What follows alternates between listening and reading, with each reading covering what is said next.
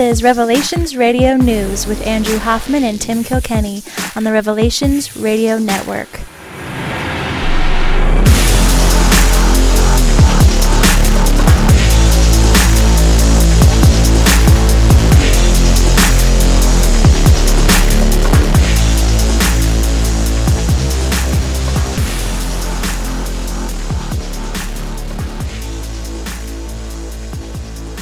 Podcasting to you from the seaside town of Edmonds, Washington, where I am slowly joining each of you in the 21st century, one technical device at a time.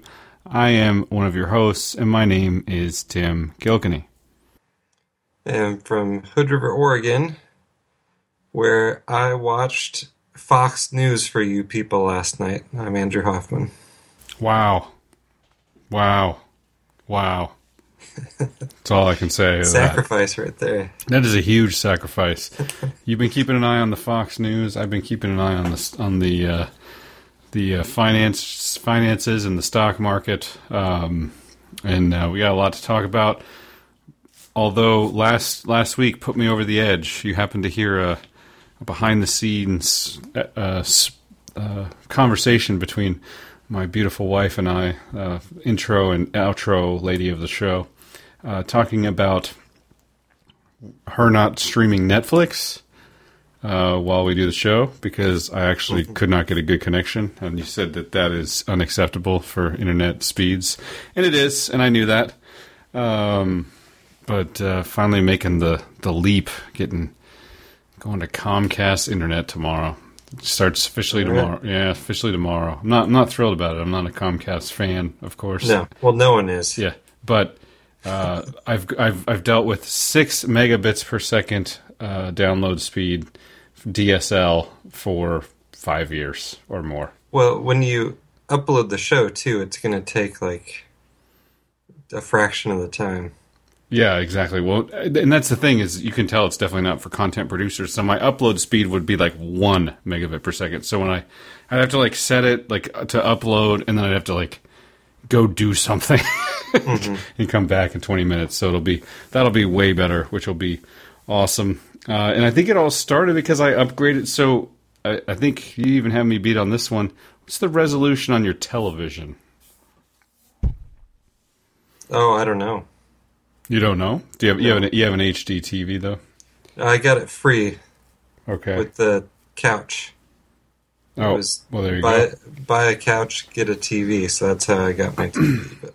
Well, I liked the plasma. I was a fan of I thought plasma was better than LCD, and let's never believe anything I decide to go with. So, but I actually do think plasma is actually in a lot of ways better. I guess it's just not as there's way, the drawbacks are not the same as, or the drawbacks are different with plasma versus LCD.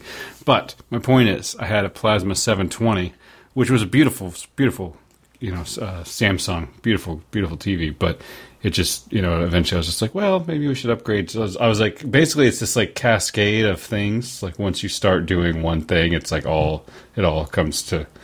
Oh yeah. So I did the 1080 television, and then it's like, oh, but it's just super thin, so the speakers are terrible. So you get the speaker or whatever.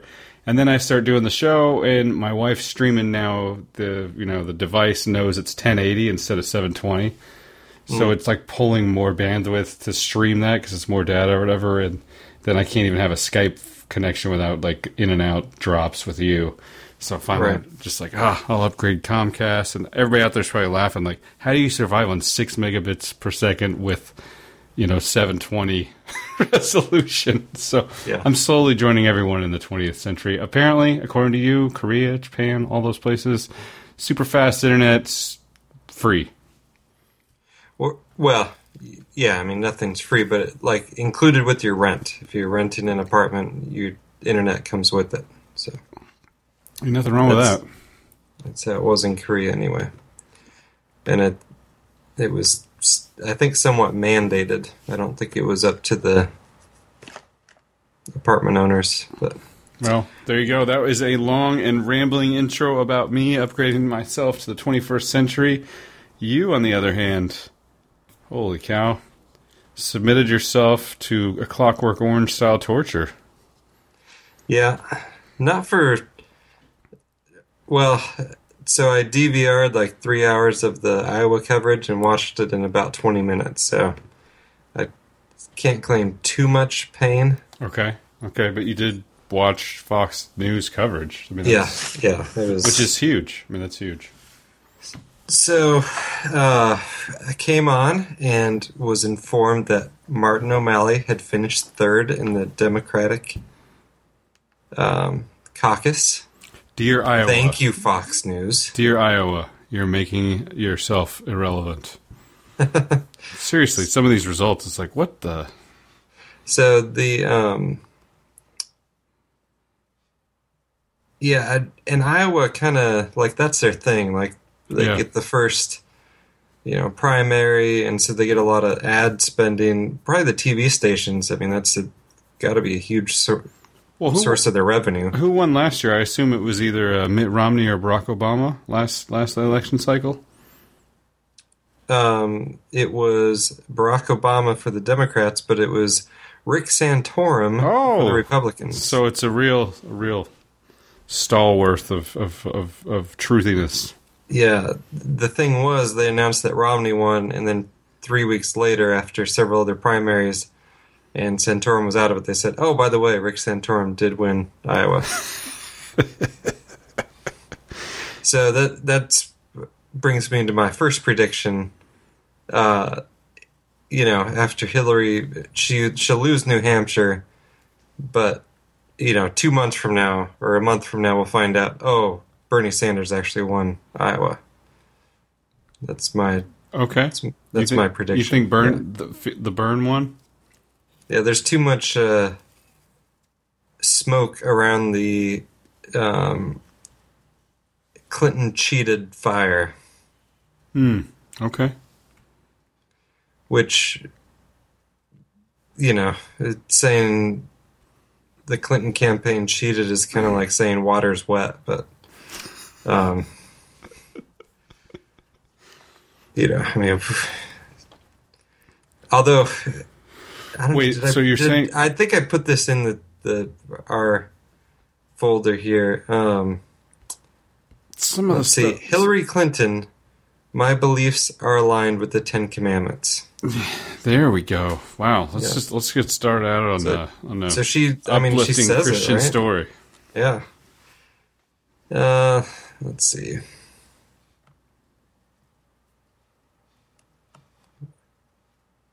Wow, this website setup is terrible. Okay. WashingtonStandard.com. I don't think they're friends of ours, so they won't be insulted. I designed that website. Let's see. During a town hall meeting in Knoxville, Iowa, a young woman asked Clinton, "I'm just curious how you would say that your beliefs align with the Ten Commandments and if that's something that's important to you."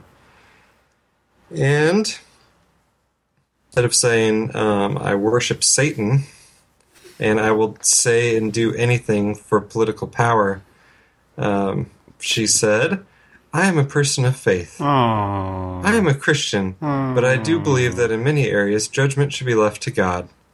That being more open, tolerant, and respectful of people who've had different life experiences is part of what makes me humble about my faith." Well, there you go.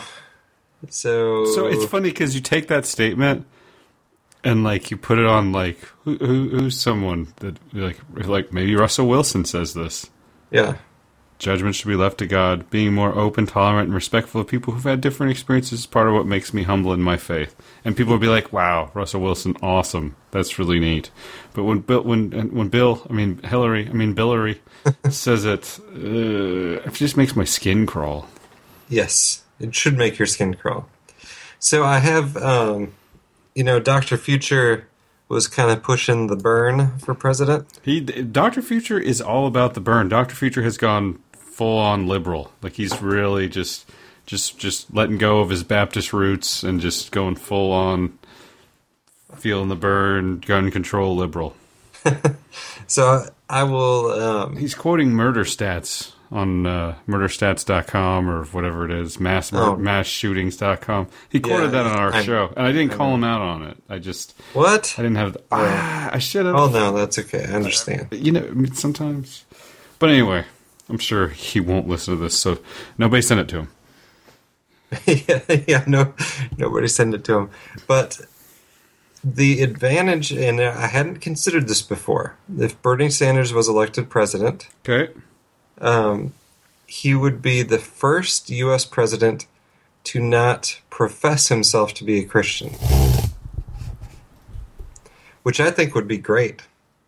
Yeah, that's actually... Because I would really like to disassociate Christianity with the most evil country on the planet. That would be an excellent thing. Hey, I happen So I'm not at all saying... I mean, you could teach a 3-year-old better economic theory than Bernie Sanders. But who cares? At least, stop blaming it on the Christians. So there you go. It's an interesting perspective there, boss. But did we talk about, oh yes, so last week on the show we talked about Hillary going to her witch's church, right? Yes. Which was kind of, rumor or whatever. But there's rampant, first-hand accounts of people who say they were seeing Hillary engage in, with sex slaves or prostitutes or what have you. She's just, absolutely rampant lying. I mean, pretty much everyone admits Hillary Clinton is a huge liar. They were showing like voters who think trustworthiness is important supported Sanders over Hillary at like an 80% to 15% ratio or something like that. But the voters that said it only matters if they can win the general election, those were the Hillary voters. Well, it's hard to imagine any voters that aren't voting based off you having the correct genitalia would actually vote Hillary over Bernie, to be honest with you. I mean, right. I mean, if you're the only argument that I see on the old Facebooks from the Hillary supporters is she's pragmatic, and pragmatism gets things done, and Bernie's too idealistic and nothing. He wouldn't actually be able to do anything. Yada yada. Yada. These are the same people that are all gung ho Obama 8 years ago. Right. Do you remember that? Yes. Do you remember when he got elected and everybody was all happy?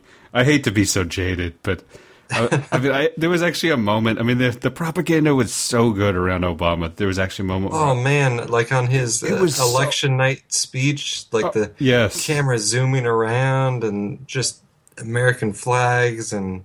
Oh, it was going to unite everyone, and everyone's at Fox News is like, "Hey, this Obama guy is all right, man. Everybody's going to be happy." Yeah. As a matter, it was so good. I remember the whole time thinking, "Okay, this is such a farce. This is going to be a huge joke. I can't believe this." And then, watching his speech, and I was just like, well, hopefully, he could do something. And even in the back of my mind, I was just like, maybe I'm wrong. It'd be cool, it'd be cool if I was wrong and he was really as awesome as he's made up to be. And then he started picking out his cabinet. Yeah. And it was all Clinton retreads. In Goldman Sachs and J.P. Morgan? Yeah. It was... Oh, okay. That was such... Yeah, that's true. That was the very first thing that was so... the first signs. Were we doing the show back then? Oh, absolutely. No, because that was 2008. So we were not. We started doing a show, The Biggest Story. We couldn't take it anymore. When we finally decided, okay, we got to do a show, was... I was getting I was in Korea in 2008. We weren't doing the show. Yeah, it was 2011. I was getting pretty into the financial markets and just kind of forecasting on trying to figure out what in the world is happening in 2011. And we both had enough with Libya. And it was the summer after, or it was like 4 months after Osama bin Laden was killed. Is that right? 11? Is that right? I think so. Yeah. So Killed in quotation marks. yeah, when he was killed in 2011. Yeah, killed as in they decided to. So it was the fall of 2011. Yeah, I believe our first show is August 2011. Okay. So we're coming up on 5 years. That is crazy. Yeah. And if we were doing 5 years a show a week, that's 250 shows. And what are we at? Like 170? We're up there. Can you believe that? Yeah. Well, and I've got a second wind. I don't know about you, Tim. Yep. So August 2011. It could just be because I had a second cup of coffee early afternoon today. Okay. So I probably won't be sleeping tonight, but August 4th. I'm feeling energized. Let's do this. August 4th, 2011. So yeah, we're coming up on 5 years. We're at episode, this is the one that we are recording right now, is episode 171. So with my most evil person wins, right. Still picking Hillary at this point.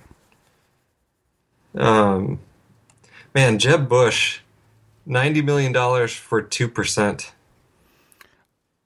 Like, you kind of think, man, Rand Paul really bombed out. He had more than double the votes of Jeb Bush. He looks like George, and he's less charismatic than George. And he has a lot of the same, policies as George. But I mean, he's, actually less charismatic. Like, George Bush was entertaining. When he would speak, it was fairly entertaining. He may stumble. He may sound like an idiot on occasion. I personally think he was brilliant, and that him being silly was all just a show. No. You think so? You think he was dumb? Well, I think there's kind of a double standard because Obama stutters and bumbles and what have you, and no media person can call him dumb. Otherwise, I don't think that Obama's near as bright as we were made out to think he was. Right. It was the thing was, oh, he's brilliant, such a great speaker, but part of it was because he was following Bush and he could read a teleprompter. Right. But Bush, I think I don't know. I think that the entity that inhabited George Bush was brighter than the entity that inhabits Jeb. Yes. I mean, let's get down to brass tacks here. But anyway, Jeb. My point is, Jeb sounds like a bumbling moron. So, and very unlikable too. He is unlikable. He actually does people say, I mean, that if you were to meet George W. Bush in person, you would like him. Right. Which I find hard to like. I don't think I possibly could now, knowing what he does and represents. But they say if you didn't know anything about him and you just ran into him, at a meeting or an event or whatever, you would walk away liking him. And I never heard anyone say that about Jeb Bush. Yeah. Clinton, Bill, another extremely likable, probably very brilliant person. As long as you're not a young woman. Anywhere from 13 up, or who knows? 13 to 50, yes. Yeah. 13 to 102. My point is, Jeb, not even likable at all. Kind of a bumbler, and he does the one thing that people really don't like. I used to do this. I'm trying to stop, but if I was in any kind of a PR position, I would never do it. Sales, you got to learn how to not do it. Don't self-deprecate. Like if someone's like, "Hey, nice shirt," and you're like, "Yeah, except for this stain over here," that doesn't make anybody feel any better about their like they feel like an idiot because they've now commented your stained shirt, and you feel like an idiot because you pointed out the bad part. Jeb is that constantly. Like, I'm just a guy, Florida. I spent things are good there. $100 million, and I got there's jobs, 20 caucus, death row, so whatever. Did you hear? And it mostly got proven to be a fraud, but someone put out a Twitter message like advertising for people to come sit at his gathering for $25 a person, and then two guys were like, "Hey, we've been here for 2 hours. Where's our money?" When he started talking.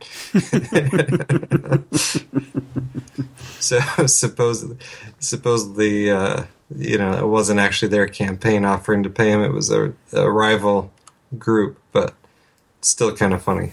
That is funny. Although you kind of have to wonder, at this point, who's really bothering to sabotage Jeb Bush? Yeah. Seems like a waste of money. So my takeaway of Hillary's beliefs are aligned with the Ten Commandments. My takeaway of I think that kind of speaks for itself. Okay. What's the Satanic Bible? Do as thou wilt. That's this Satanic commandment. Yeah, I mean it's Hillary Clinton. I don't know if it's in the Satanic Bible. It's an Eliester Crowley thing. Yeah, do as thou wilt. So Hillary Clinton's would be get power by whatever means necessary. Yeah, that's her life philosophy. Serve the demons within. But my takeaway from the Fox News coverage is they're trying to push Marco Rubio. Yeah, no kidding. Good night. So they announced the results. They said, "All right, what's his name that won the Republican side? The phony Ted Cruz, Goldman Sachs, Ted Cruz. So Ted Cruz wins. Donald Trump finishes second. Marco Rubio finishes third." And so they announced this, and they cut to Donald Trump talking? No. Ted Cruz talking, because he won? No. Marco Rubio. And so I'm like, is everyone showing Marco Rubio talk? The guy who finished third? So I looked, MSNBC, Marco Rubio. CNN, Marco Rubio. Showed his whole speech, which they might well have, and I'm sure they did show other candidates, closing speeches as well. But the difference is everyone at that point is turning off, right? They found out what happened, then they're going to go watch something else. So that was like the primetime slot. And it was, I guess all the, mainstream Republicans have to get behind Marco Rubio. He's their candidate. He's the one, the mainline Republican candidate now. If you don't want to vote for a fringe candidate, Marco Rubio's the only one. He finished third. Right. But he did so well he was expected to do much worse, and he did so great, blah, blah, blah. Marco Rubio. So that's the narrative. Okay. He's such an obvious weasel that I don't think he'll get very far, but someone's got to win, right? Well, and do you still stand to that the Republican loses? Yeah. At some level, it doesn't matter. I think Trump full on throws the election, or they've got enough dirt to make sure that he's got no chance, even to cancel out the Hillary dirt, no matter what comes out there. But Marco Rubio, the guy, remember he was like the Tea Party candidate? Okay. Oh, he's Tea Party. Oh, yeah, Marco Rubio. That's how he was described. Tea Party, darling, Tea Party this, Tea Party that. And everyone even back then knew he was, not Tea Party at all. He was, slightly on the conservative side of mainstream Republican. But that's how he got into the Senate. But now he's all like, the mainstream, respected, very reasonable person next to the lunatics Cruz and Trump.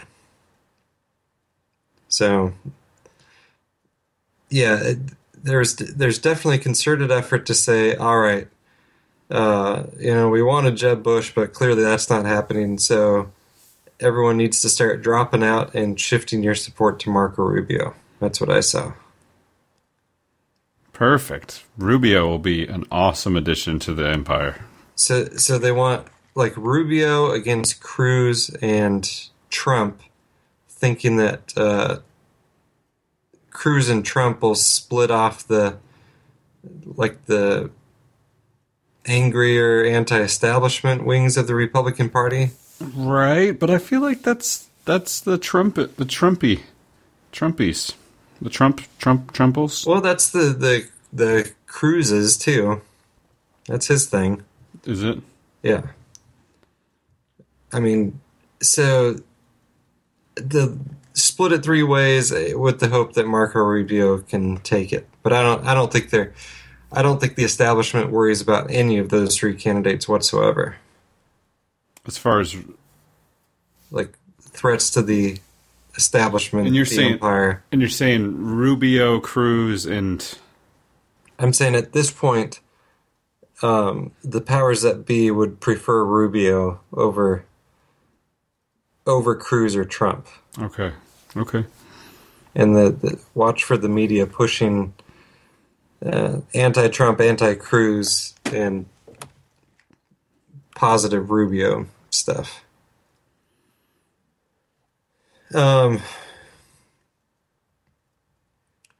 But Trump is not certainly not out. I mean, Iowa doesn't. They always act like Iowa's so important because it's the first one, but it's really not that predictive of who's going to win, and not that huge of a deal. I mean, Ted Cruz kind of threw everything he had into Iowa, and he did end up winning barely, but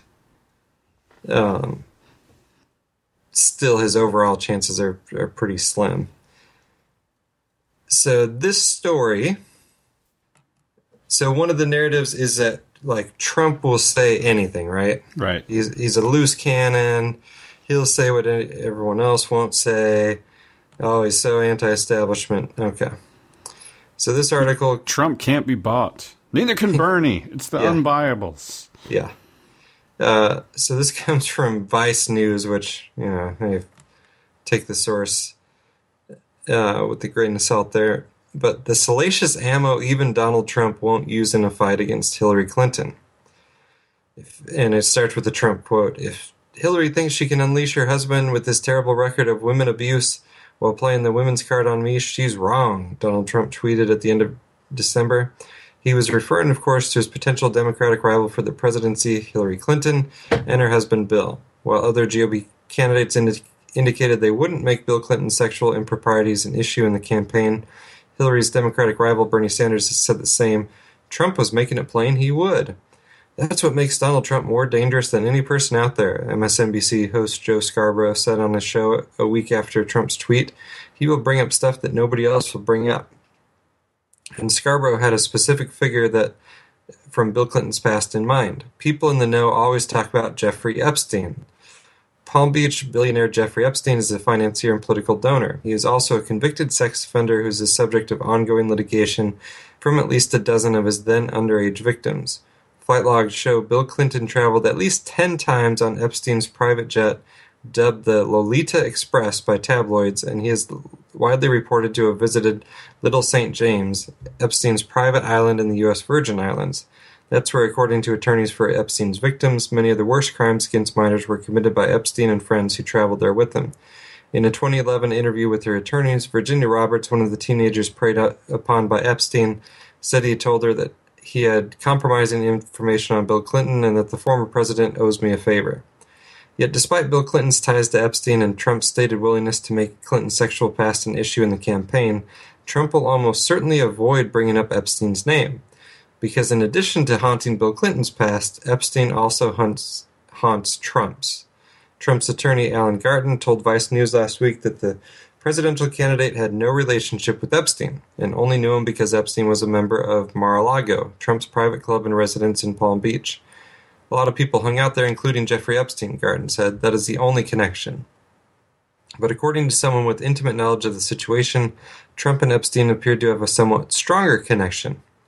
I've known Jeff for 15 years. Terrific guy, Trump told New York Magazine in a 2002 profile of Epstein written 3 years before Epstein began to be investigated. He's a lot of fun to be with. It is even said that he likes beautiful women as much as I do, and many of them are on the younger side. No doubt about it, Jeffrey enjoys his social life. When asked about a subpoena served to Trump in 2009, Garten said it never happened. The subpoena called for Trump to give a deposition in a case against Epstein. Garten's denial baffled Brad Edwards, one of Virginia Roberts' attorneys. There is no debate over what happened, Edwards told Vice News. I served Mr. Trump with a subpoena for deposition in 2009. He talked to me voluntarily, and consequently we withdrew the subpoena in light of his voluntarily providing information. I can't imagine there being any dispute of any of this. Edwards also said that it is obvious Trump himself was not involved in any of Epstein's illicit activity. I don't know how obvious that is, but anyway. 3 days after denying the subpoena, Garten emailed Vice News. Brad Edwards called me to let me know that you had reached out to him, Garten said. I looked back at my records and saw that Mr. Trump was subpoenaed. In 2000, both Trump and Epstein reportedly attended a small party hosted by media magnate Conrad Black, who in 2007 was convicted and served time in prison for fraud and obstruction of justice. The fraud charges were overturned on appeal. Black is currently an enthusiastic supporter of Trump's presidential bid. Mark Epstein, Jeffrey's brother, testified in 2009 that Trump flew on Jeffrey's private jet at least once. Meanwhile, message pads, see below, from Epstein's Palm Beach mansion were seized by investigators and obtained by Vice News, indicate that Trump called Epstein twice in November of 2004. And it has those call logs saying, oh yeah, Donald Trump called. Am I taking crazy pills over here? I feel like I've searched our website numerous times for Epstein, and I cannot find one reference. And I'm searching. Well, we talked about Epstein. We've talked about the secret flight, Lolita Express. Yes, yeah. And Clinton and Prince Andrew. That's right, Prince Andrew. Yeah. Well, I mean, if Prince Andrew was on it, man, that was just a lot of, just a lot of rich people. It's not a big deal. Said the... it's so strange I can't reference this article, but so where there's smoke, there's fire, Trump... Yeah, I mean, it goes on with more details of what the actual complaints are, who was involved, and it doesn't have, like, smoking gun. Trump was actually... and, I mean, Epstein was a billionaire, right? So he's going to know a lot of billionaires, and just because you run into the guy or call the guy doesn't mean you know everything that's going on. But I think the article makes a valid point. You won't hear Donald Trump bring up Jeffrey Epstein. So because he doesn't want to be implicated right along with Bill Clinton there. Even though there's a lot more tying Bill Clinton to the actual activities going on than Donald Trump. But you want to hear something creepy? I'm just referencing this again, but President, so they're looking at the flight logs. President William J. Clinton, Kevin Spacey, and Chris Tucker all on the flight at the same time, as well as, of course, Alan Dershowitz, and then Princess Sarah Ferguson on the ground. Meet with the princess. There he is.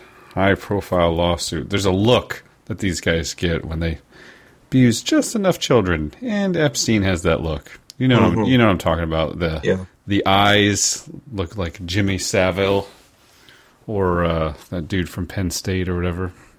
Sandusky, yeah. Yeah, you know what I'm talking about? Which that sure got covered up. Yeah. I mean, it's all Joe Paterno's fault, the end. Yeah, it's all Joe Paterno's fault. It didn't go any further. And he died, and the end. The end. No, nothing else. No other. So, a year ago, we talked about it. The Lolita Express masseuse reveals lurid details from Jeffrey Epstein's private island. Private island and private flights. Yeah. So anyway, we've been through this before. I just couldn't find it, a reference to last time we talked about it. And I thought I was going insane. Just following up on the point that... Sorry, yeah, please. Trump is not blackmail proof. Uh-huh. So forget the whole, he can't be bought because he's rich already. Give me a break. He's just as easily controlled as the rest of them. We don't have any proof of this, but I mean, is he on those flights along with Bill? Yeah, because he definitely was buddies with Bill Clinton. And yeah, it's just, I don't know. Don't expect Donald Trump to be the beacon of liberty and justice. Oh, come on, Andrew. Don't be a denier. All right. Should we... oh, no. I've got a couple satirical pieces. Oh, let's save those. Those are always so good. So, I know I've got more than one, so I'm saying if we need to... Throw one in after the child abuse and Donald Trump and that stuff. Let's hit me with a satirical piece after this. I found this... No. Go ahead. Let's do it. Go right now. Okay. All right.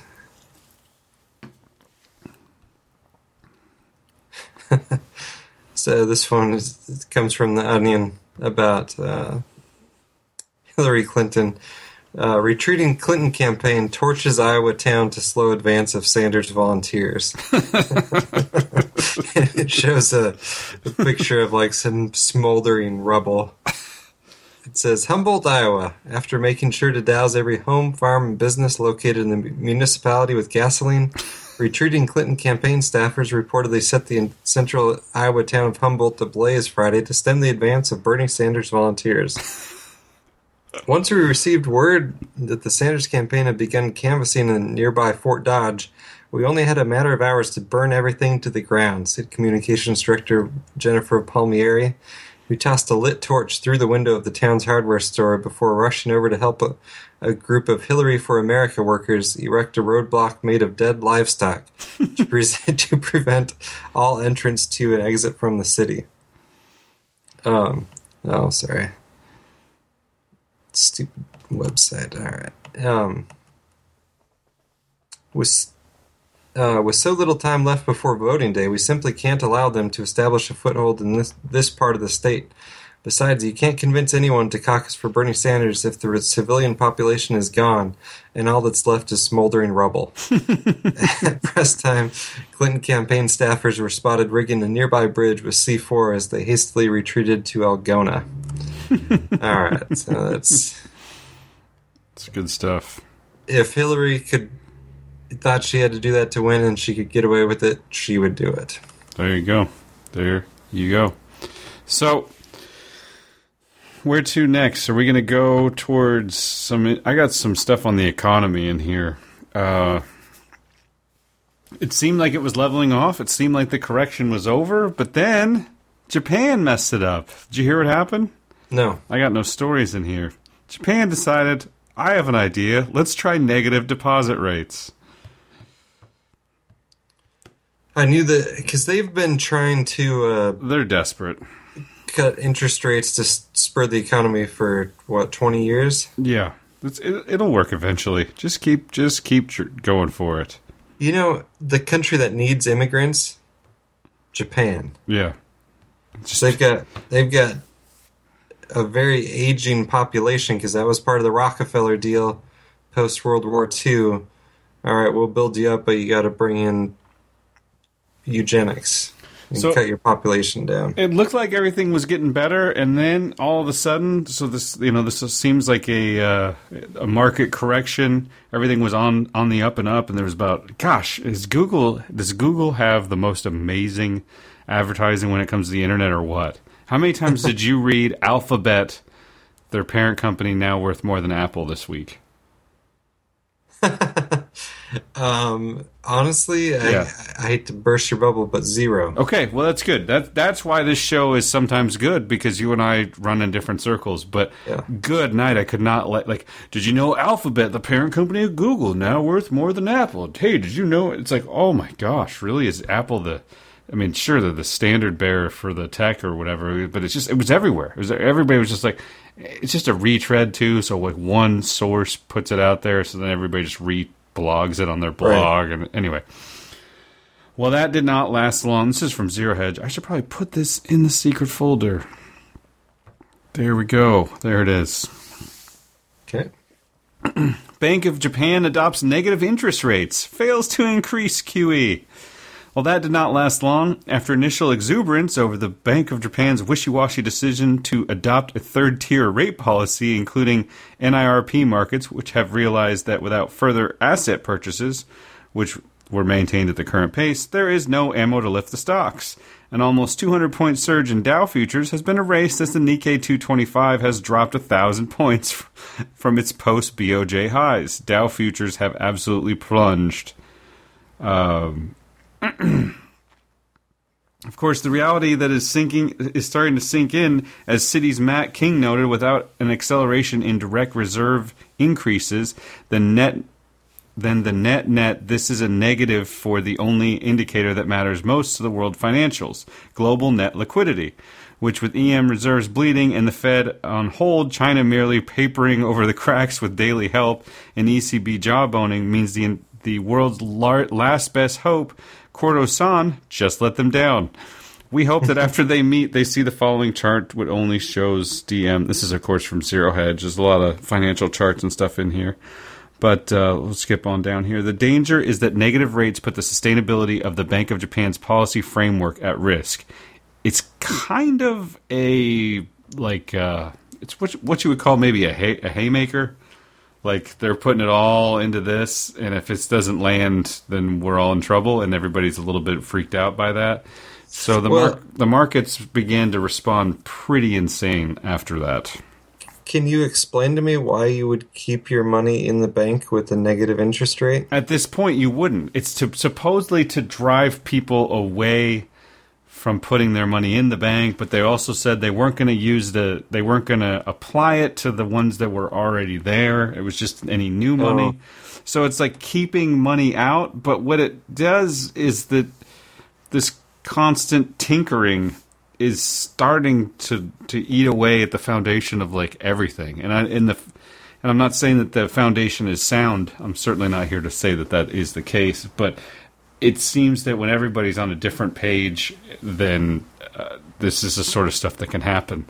Everybody's, trying to get things back in the upward direction, and then we get this crazy stuff coming out of the Bank of Japan. And by the way, Japan... And they say, hey, you know what? If we just had, a global central bank and a global currency, we could solve all these things. Hey, Bank of Japan, get on board. We're moving the market up. Don't be doing this stuff. I mean, they are really just, they've been continuing to foil the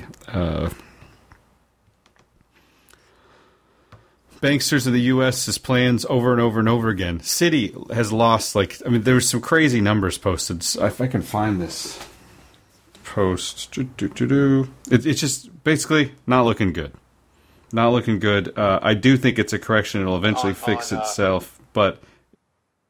Well, I think for the people that are on the inside and pulling the strings, all volatility is good volatility. Okay, so this is the monthly returns on some U.S. and European banks.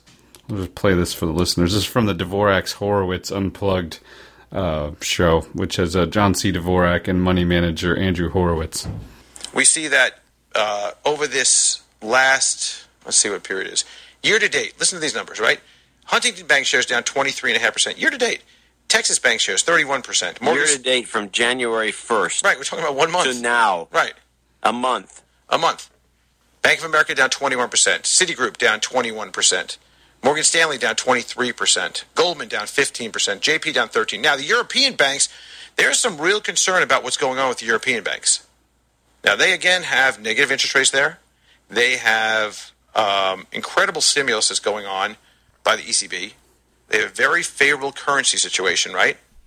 Deutsche Bank, down 30%. They have their own problems, but Deutsche Bank down 30%. 1 year down 41%. Credit Suisse down 23%. Barclays 23%. BNP Paribas down 21%. Royal Bank of Scotland 22%.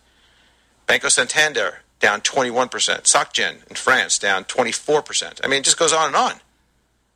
That's just year to date.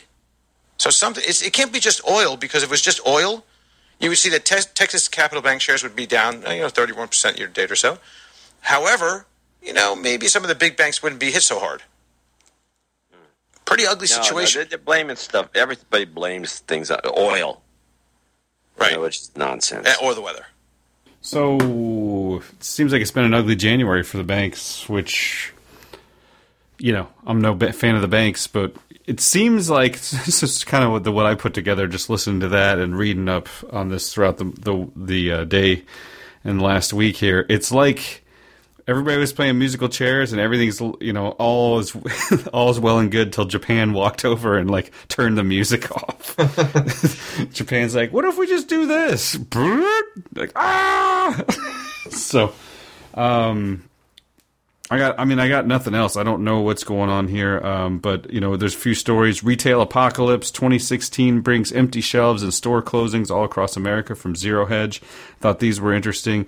Walmart's closing 269 stores, 154 in the U.S. Kmart, which I didn't even know still existed, closing down more than 24 stores over the next several months. JCPenney permanently shut down 47 more stores, for a total of 40 stores in after closing 40 stores in 2015.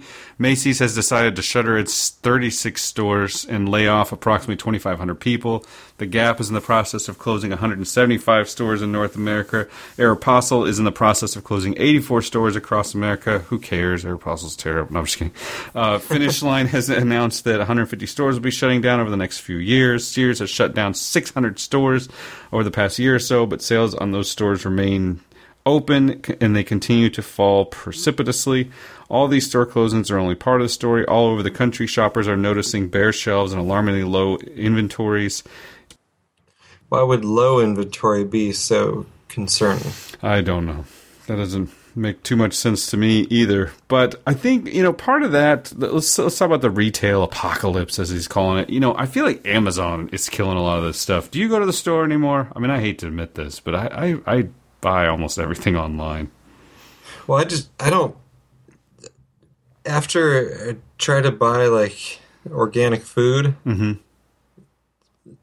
can't really buy anything else. So that's kind of, so yes, I do go to the store, the grocery store. Yeah. Actually, my daughter, so, there's the Safeway supermarket, and then there's some other stores next to it. And I took my daughter to run to the grocery store to kind of get her out of my wife's hair, and she says, "Those aren't Daddy's stores." And then we get to the grocery store. She said, "There's Daddy's store." I said, "That's right. That's the only store Daddy goes to, isn't it?" She says, "Yeah, that's Daddy's store. The others are Mommy's stores." So. Well, there you go. So you don't buy anything. I do buy things on occasion, but when I do, it's all on Amazon. I mean, it's, just come home and, hey, there's a present for me at home when I get home from work. So I think that's part of what's killing the country. I think a lot of these retailers. I was out on sales calls the other day, and we've got one of our customers is the oldest bookstore in Oregon. And they're still going, and I bought a... the oldest bookstore in Oregon, is it Powell's? No. No. It's the famous Powell's Books? No.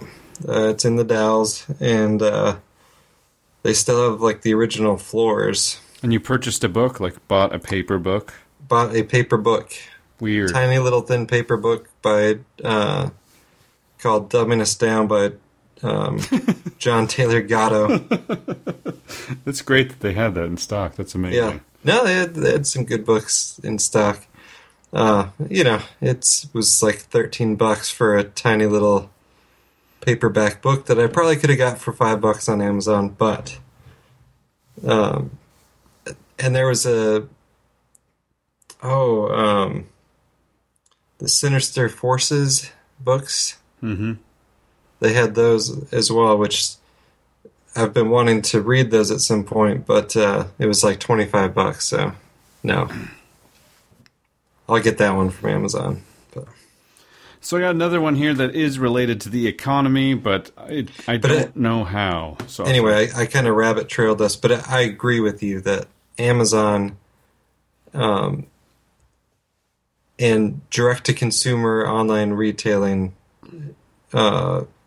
is replacing retail. I mean, there's a serious flaw with the whole retail system. Yeah, and it's being exposed in a huge way.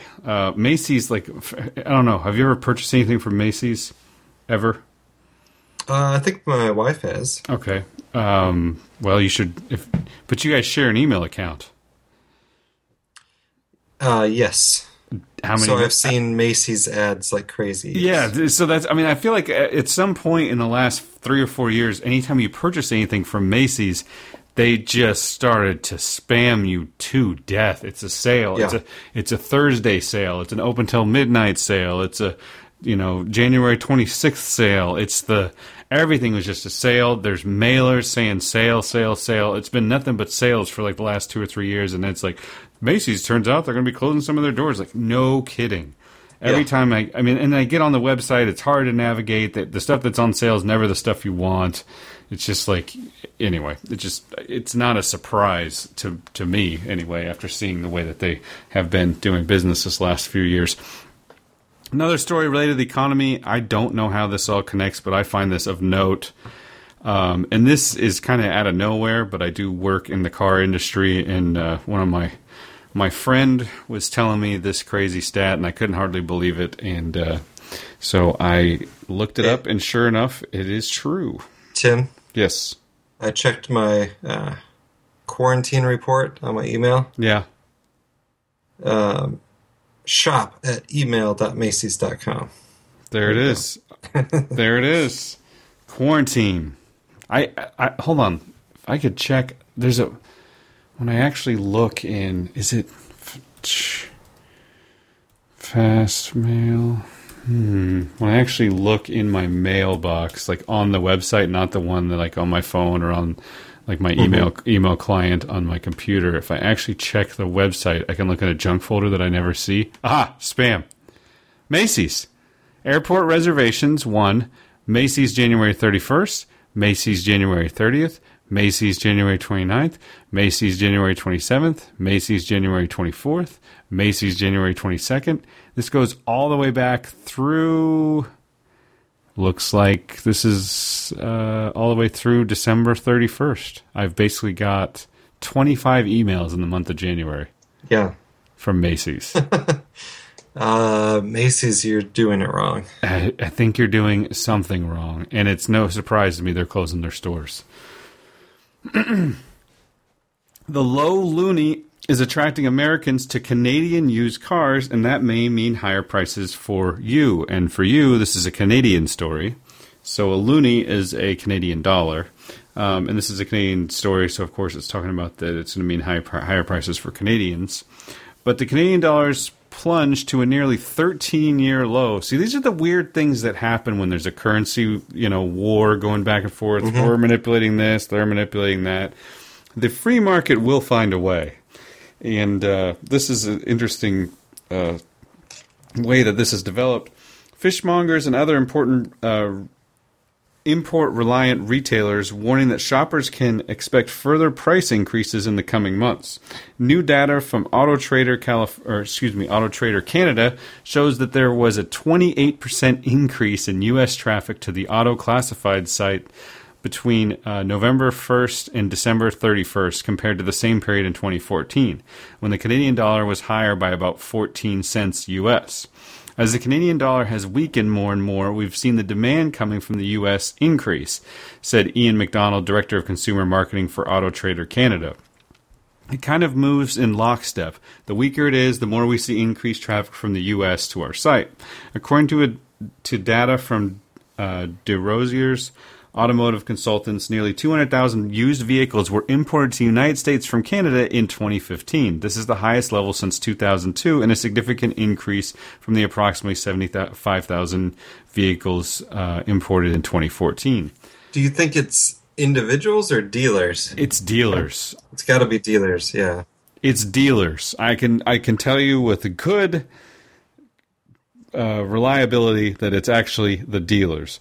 I spoke to somebody recently about this who said that they estimated that 55,000 cars have been entered into the U.S. from Canada into the state of Washington in January alone, after 200,000 last year. Much below 90 cents U.S., you start to see a trickle going south, and now that we're down to about 70-cent price range, it's more of a flood, said Dennis Roziers, president of the consulting firm. This is denting the supply of used vehicles available in Canada. Last year's exports amounted to about 7% of the total market, which means Canadians are paying more, said Carlos Gomes, senior economist and auto industry specialist at Scotiabank. Coming into last year, the expectation was prices would fall and would actually begin to weaken a bit because you were going to get an increased number of vehicles coming off of lease. It just goes to show you the demand improvement is overwhelming any supply increase. This could even be a factor in the 1.9 million new vehicles that Canadians bought in 2015, the third consecutive record year for Canadian auto sales. So they're selling new cars like crazy. They sold a record number of new cars last year, and part of that might be just because they don't have used cars to purchase, because the United States dealers and probably individuals are buying all of those cars. It does keep resale values just a little bit higher than they otherwise would be, and that obviously helps the buyers of new vehicles in that they get more for their trade-in. However, Gomes stressed that used vehicle affordability in Canada remains at record highs despite the increase in prices. An October report of Scotiabank found that a typical Canadian family now has to work 8.1 weeks to purchase a used vehicle compared to 13 weeks at the turn of the millennium. According to Auto Trader Canada, Americans were most likely to search for Lexus, Dodge, and GMC, while searches that saw the biggest year-over-year increases were for BMWs, Buicks, and Cadillacs. As you could probably tell from those vehicles, the general trend that we see is that it tends to be more luxury vehicles that Americans are browsing for on our site. That stands to reason because a lot of what's driving this is the value they can get for their dollar. So obviously the more dollars they're spending, the greater the savings. And that is 100% true. Yeah. It is kind of crazy right now. And so, I was informed by a reliable source that the government is trying to stop this. As a matter of fact, they're going to start quarantining cars for like an extended period of time. Which the Canadian government or American government? The American government. Because the American government doesn't love it either, because all that money is going to Canada. So there are auction houses in Canada that don't really care. Money is money and the dollar's worth more anyway, so that's coming through. But they know that the cars are just going to end up in Canada or in the U.S.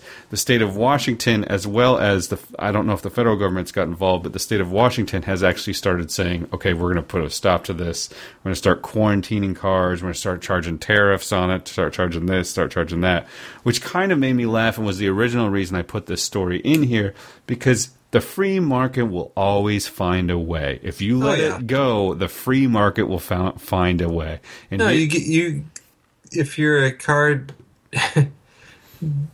if you own a car dealership and, there's some rule you can't bring in a semi-truck loaded up with cars, then you just go up to Western Washington University right on the border and, get a van full of college kids, send them over, tell them to each buy a car and drive it back.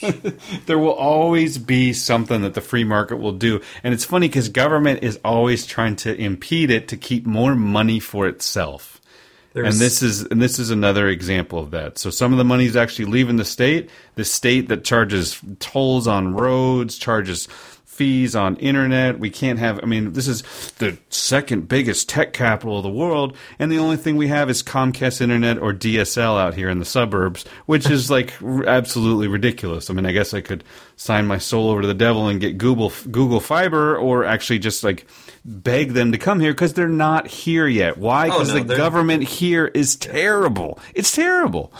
And they try to stop anytime something starts to grow that they can't control. They try to stop it. Right now, we actually have 3 lanes that are totally tolled on the east side. 6-lane highway, you can sit on the right 3 lanes with all the other plebeians and be in the traffic jam, or you can pay the rotating toll that'll take a picture of your license plate and send it to you. Sometimes to go a stretch of 6 to 8 miles, it's about $10. Wow. This is the government at work. This is what it's like. We're getting too many of these cars in cheap that people can go to the dealership, buy for cheap. The dealership can make money. The consumer can be happy. The car is the exact same as if it had come from the United States or straight from Japan or straight from wherever. But we can't do that because we're sending that money out of the United States, and we should keep that here so we can feed our greedy coffers of our government. It's we don't have a problem with GM opening plants in Brazil or whatever. GM, which is American-backed and was part of the bailout anyway. I'm just so sick of the government sticking its big fat fingers in everything. End rant. That is Tim's financial corners. Come on, man. With Bernie Sanders, the government will do everything for us. Oh, gosh. It'll pay for our college and pay for our health care. Since I'm on this rant already, I threw these stories in. Did you read the Natural News or the New York Times article about the Chipotle? Which one were you checking out there? The Natural News article. Okay, so that is an interesting article. You want to read that for us, or sure. Part of it, or what you think is important? So we've never discussed this on the show, but Tim and I both love Chipotle. Big fan of Chipotle. Love them. In fact, have I ever talked about my... I bet you have. Maybe. Let's see. Stock picking days? No. Please tell us. So this will be good. So, when I lived in Phoenix, Arizona, it wasn't like the first Chipotle, but it was early. I mean, there weren't Chipotles everywhere. I don't think there were any in Oregon at that point. Right. And I'm like, this place is awesome. Right. I'm going to go... do you want to explain what it is? Because I think some people may not know what it is. You don't have one near you, so... Okay, so Chipotle, if you're unfortunate enough not to live close to one, you walk in and you can get a burrito, or you can get a burrito without a tortilla, a bowl, all right? And steak, which is actually really good steak, which is extremely rare.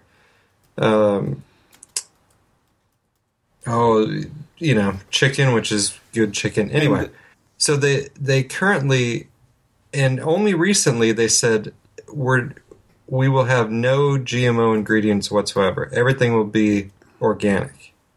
Well, yeah, and look, I'll rewind it back a little further. Sorry to ask you to do it and then not be happy with your with your thing. Right. But they basically, it's a small company that started on a small scale in Denver, and they were just going to use all natural ingredient whole foods, and it exploded to all the places you'd think it would. It went to the places in Southern California. It went to San Francisco. It was huge up here in Seattle. It was big there in Boulder, Colorado, and in all the natural food eating places everywhere. Became a very big staple for millennials or younger people who just wanted to eat natural food. But it's like, also it's fast huge food. Burrito for like $6. Yeah, and it's fast food. Yeah, and you can almost never go to a Chipotle without standing in a line of 30 people, but you'll still be through the line in like 2 or 3 minutes. Exactly. So I'm like, this is great. I'm gonna buy stock in Chipotle, right? And you should have. And it had not gone public yet. Ah. So I'm like, well, when it does, I will. And then I moved to Korea, forgot about it, came back, and Chipotle's stock price had I don't know what multiple it's gone, like 10 times what it started or something like that. So. I actually sold a car to employee number 15 of Chipotle. Oh, yeah? She was quite on the ground floor. Very cool. So anyway, it's one of those things where you're like, this is going to be huge, and it was huge. It's like Whole Foods without the markup and more ethical. Yeah, and they're kind of crazy. They're like, oh, we should probably raise prices, but Taco Bell is trying to compete with us, so we want to keep our prices down. It's like the Taco Bell supposed competitive product is terrible. It is, absolutely. Tastes like, so, I mean, there's no comparison. Don't tell my wife. Yeah. So, anyway, Chipotle, yes, good product. And a couple months ago, E. coli, which here in the Northwest... It actually busted out here in the Northwest. My local Chipotle, which is just a few minutes from my work, closed down. Here, yeah, they closed down some of the ones in Portland, too. And the Northwest, we're familiar with E. coli outbreaks because of the Jack in the Box E. coli outbreak, which was, I don't know how long ago that was now. 2099? Yeah, somewhere in there. So, the dreaded E. coli... Which is basically poop in your food. I mean, it's poop in the beef. Or what? In that case, yes, it was from the beef at the Jack in the Box. So, and this is from the E. coli. Yeah, go ahead. Okay, so this article from Natural News: CDC investigation of Chipotle further supports corporate sabotage or bioterrorism as likely source of E. coli contamination. Comes from Mike Adams, the Health Ranger. After months of investigation, the CDC has now reached a conclusion that provides yet more support for the likelihood that Chipotle was the victim of corporate sabotage by the biotech industry, which targeted Chipotle because of its non-GMO menu. On December 23rd of last year, I wrote about the likelihood of bioterrorism as the cause of Chipotle's E. coli problem, pointing out that the corporate sabotage was 100% consistent with the actions of the biotech industry and its criminal-minded mafia of operatives. See MonsantoMafia.com for a list of all the mafia members. That article was predictably downplayed by the mainstream media, whose journalists remained absolutely clueless about the death threat, censorship, defamation, and other dirty tactics routinely used by biotech industry shills to silence opposition. And by the way, the main tactic they use is just to control the FDA. But we'll move on. But now the CDC has reached a conclusion in its investigation of Chipotle that further supports my original contention. The E. coli outbreaks at Chipotle Mexican grill restaurants in the United States appear to be over, but investigators have been unable to trace the cause of the sickness, federal authorities said on Monday. Reports the New York Times. Investigators were unable to specify the food or ingredient responsible for the contamination. And usually when you have an E. coli outbreak, they say, okay, well, it all came from this spinach from Mexico that turned out to have, feces sprayed on it and whatever. Or this beef, this contaminated beef that was sent out. There's a particular food product from a particular source that is the source of the contamination. They can't find it. Skipping down, Chipotle very likely increasing its own operational security. It is my contention that we have just witnessed America's first act of corporate bioterrorism in the food wars. This fact may never be confirmed with absolute certainty, but now the CDC's own investigation provides further support of this being the most likely explanation. I'd imagine that Chipotle executives are privately taking this possibility very seriously, even if they cannot publicly confirm such consideration. They already know they've been targeted by the vindictive biotech industry, which tried to defame Chipotle with its Chubby Chipotle campaign that ridiculously claimed that eating fresh food ingredients would make you fat. Watch for signs of Chipotle boosting its own operational security because of all this. This will likely be reflected in the company's screening and training of its own employees, as well as increased video surveillance over its food-serving stations. Because when you go into Chipotle, it's kind of like a Subway-style setup where you pick your food. You pick out each ingredient, and you're kind of right on the other side of a screen from it. So what Mike Adams is saying is it would have been fairly easy just to, with a spray bottle or whatever, spray some E. coli on the food while you walk through the line. Let's see. Chipotle is an ethical company with a pioneering vision of what clean fast food should look like. As such, Chipotle is an industry disruptor that threatens the waning dominance of the factory-processed, chemically formulated food giants like McDonald's and KFC. The GMO agri-giants that produce the low-grade ingredients sourced by McDonald's and other fast food giants aren't happy about Chipotle disrupting their poison-for-profit business model, and they've decided to play nasty, which is how the biotech industry operates by default. This means we probably haven't seen the last of corporate-sponsored bioterrorism in America. Watch for more malicious attacks on ethical food companies by the biotech industry, a nefarious cabal of truly evil corporations run by criminal-minded deceivers who have made it their mission to destroy healthy food companies that avoid GMOs. Alright, so that's his conspiracy theory take on it, but I think that makes a lot of sense. It absolutely does. I didn't even know about this until you read it, because I guess I must have missed it when I went through the story. ChubbyChipotle.com. Check that out. Yeah, I noticed that there were... I didn't notice the Chubby Chipotle thing, but I noticed, like... they had this, like, tell-all from employees. Live on the show, go there. ChubbyChipotle.com. Give it a whirl. This is. And I saw one where it's like, oh, you know, Chipotle just it's loaded with sodium and it's not really that healthy and whatever. It's like, all right, ChubbyChipotle.com. The Chipotle. Have we got any offers for BurnedOut.com yet? Not that I know of. We gotta ramp up our food with hypocrisy. So I wonder who. Center for Consumer Freedom was the one at the bottom. They have an ad campaign about how PETA kills animals, which I thought was interesting. I mean, this is vicious. Oh, how to speak Chipotle. Number 1, GMO free. Marketing term describing food that isn't healthier or safer, but does cost more. Healthy. Wow. Burritos with as many as 1,500 calories. 3, sustainable. We don't know what this means, but it sounds good. 4, antibiotic-free. Animals are denied medicine that could prevent disease. Oh, and by the way, all meat you buy is antibiotic-free. 5, sofrito, a word we made up for tofu. All right, and then you can't spell Chipotle without E. coli. Which is an interesting post, considering what we just read.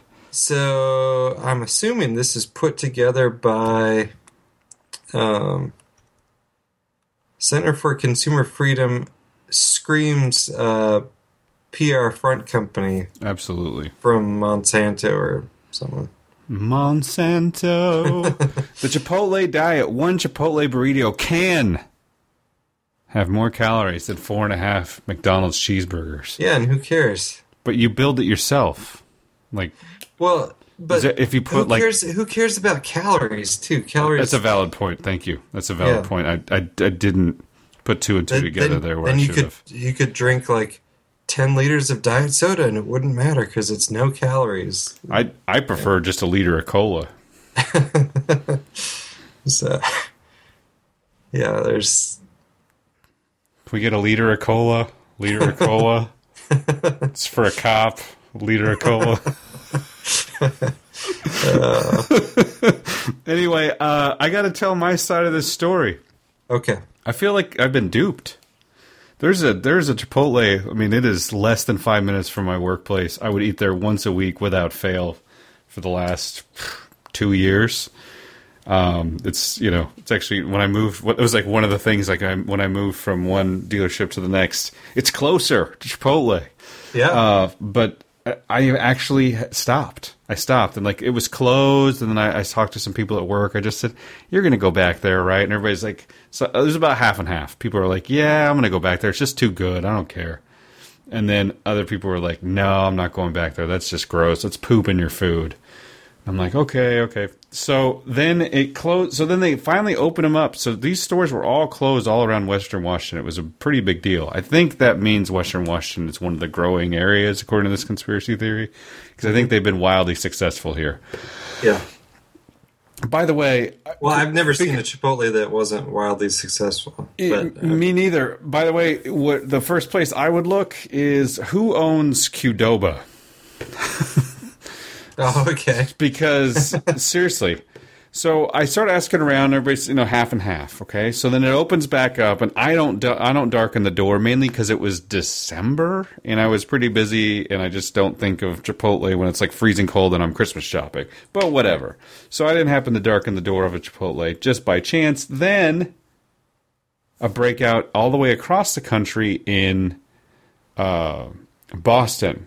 Did you know that? There was like a food breakout. There's some sort of I don't know if it was E. coli, but yet another issue with contamination in the Boston area. Another place I bet it was getting big, right?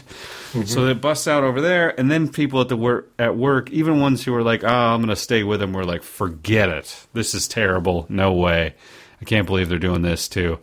And so I feel like they've lost a lot of their fan base, at least just from my little corner of the world. And even me, I was like, yeah, I don't know. I don't want to get sick. Maybe I shouldn't eat there. Now, after reading this article, putting some thought to it, I think I might. But, I was about to be yet another person who stopped giving them a chance. So I guess that's my trite little story. I also fell for it. Yeah. Well, I mean, E. coli is no fun. Right. And before anybody writes us, at one point, McDonald's invested in them, and they blew up, got a lot bigger because they had some investment money from McDonald's as well as some advisors on how to expand. Right. And that's what I remember seeing, Chipotle's in bed with McDonald's. Yeah. And, McDonald's owned Chipotle, but if you actually research that, they invested in them and then were paid back, and then Chipotle separated from them. So they were growing at such a rate they needed to talk to somebody about, hey, how do you expand properly? Right. And who better to talk to than McDonald's? McDonald's did more research on where to put locations than anybody. Right. And then there's the famous Burger King approach of just let's put it across the street from the McDonald's. Yeah. We'll let them do all the research, and then we'll put it close to McDonald's. So that's my story, and I'm sticking to it. There's burritos with E. coli. Or maybe not E. coli. And that's the other thing, too. When they were the ones that announced, hey, we're going completely GMO-free, no antibiotics, no anything, I was just like, man, I already love this food. That is just amazing. I'm going to keep coming here. And I would ask, hey, do we got any pork? And they'd say, we're having a hard time, we really care about our meat and where it comes from. We're having a hard time, finding a pork producer that really meets our standards in Washington State. So for right now, pork is just not available. And one day I showed up and there it was. It's available. And they said, yeah. Got some carnitas. Yeah, we found somebody that we can work with. And I mean, the whole approach just sounded awesome, and now they're kind of freaked out talking about... right, they're like, okay, less local stuff. We're going to have to, figure out a way to do it all everything. All in one place, and treat everything, and keep an eye on stuff. I hope they just say... I hope they come out and say, screw you, our food's cleaner than anywhere else. And that's a good point. I mean, I don't want to say E. coli is good. E. coli is not good in any way. But it's a good sign when the food can get contaminated with something. You know what I mean? It's actual food. I know that's insane. Is that insane? Am I insane? I think I'm insane. Yeah, that's insane. You don't want E. coli. I don't want to roll. I don't want to roll with that. There's no reason there would be E. coli in there just because it's organic. Okay, for extra credit, Google, not you, but any listeners at home, Google Iceland's last hamburger. Iceland's last McDonald's hamburger. My grandpa, who he died when I was 3 years old, but he was a doctor and one of his jobs, because it was a small town, especially back in those days, was to do the health inspections. So there's one fast food restaurant in town. He said never eat there ever, any circumstances. But actually, he said if you're going to have a hamburger somewhere, Burgerville is a good place to do it. And it's interesting because back then they weren't all the, trying to be the healthier burger alternative that they are now. But At least they were clean. I don't even know what Burgerville is. So You don't have Burgerville up there? I'm out of the loop, boss. It's very regional, but I thought it'd be up there. You don't have roads you got to pay $10 to drive on? I mean, see what you're missing out on? Yeah. You can keep your Burgerville, bud. So I got Chipotle and expensive tolls. So Burgerville is not nearly on the Chipotle level, but it's trying to do like at least somewhat real food at a burger joint. So it's a lot more expensive, but it's... My point is good food can go bad. You never hear about like... I guess you do hear about it at fast food joints. But like, I when food goes bad, it's like, it's good. It means it's like it's an organic substance that's gone bad. Not the E. coli. Right. You notice how if you go to the grocery store, you see like the GMO tomatoes that look perfect. Mm-hmm. And then the organic tomatoes, which are going bad half the time. Yeah. It's because the shelf life is totally different. Yeah, it's like 5 minutes. It's like it's a real tomato versus, and you could see the appeal to the supermarket of selling the GMO one that they can leave out for 2 weeks and it still looks perfect, but just because it tastes terrible. My wife has it's one of those some e-cards, or I don't even know what it's from, but it's been posted on our refrigerator for, I don't know, going on 2+ years. But it's a little cartoon, and it has a woman pushing a shopping cart, and it just says, "It is extremely important that the produce that I buy and eventually discard is organic and locally produced."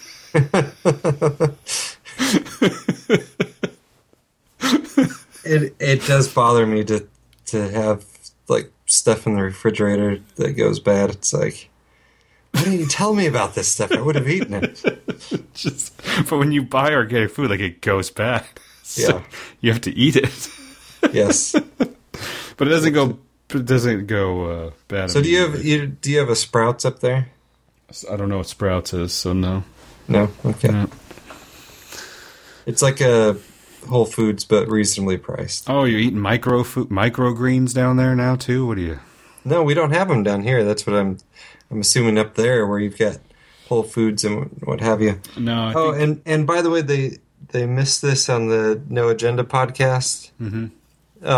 Because they brought up the story about how home values are like way higher in areas where there's Whole Foods and Trader Joe's. Right. So the reason for that is that Whole Foods and Trader Joe's did their study and research.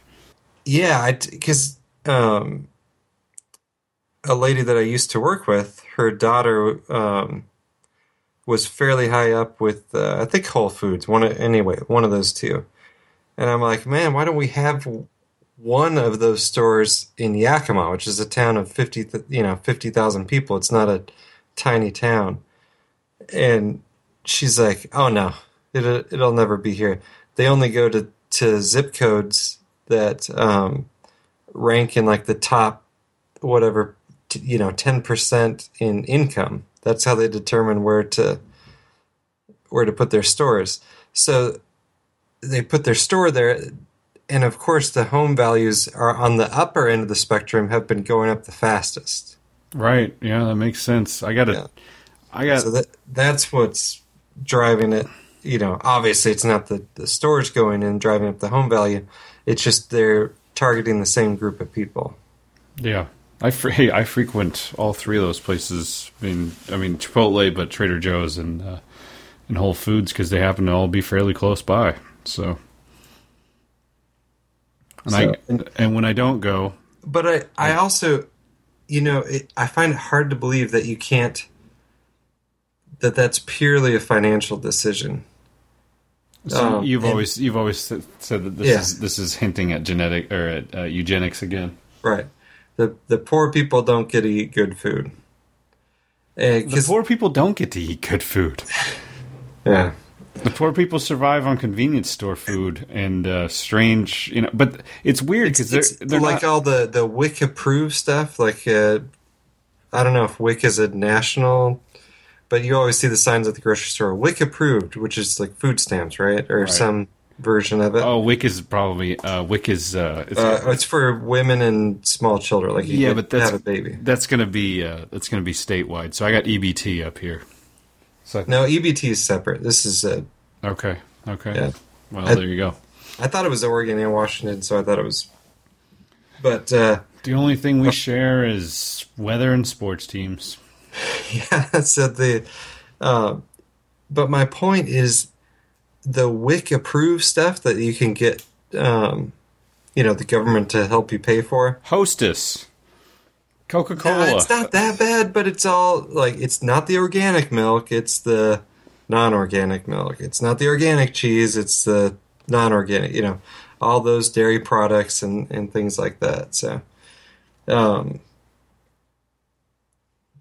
it's a conspiracy, man. They're trying to kill us off. If you got to feed 5 people with $10, are you going to go to the grocery store and buy some produce, or are you going to go through the McDonald's drive-thru and get 5 hamburgers for $2? I don't know. McDonald's prices are pretty high these days.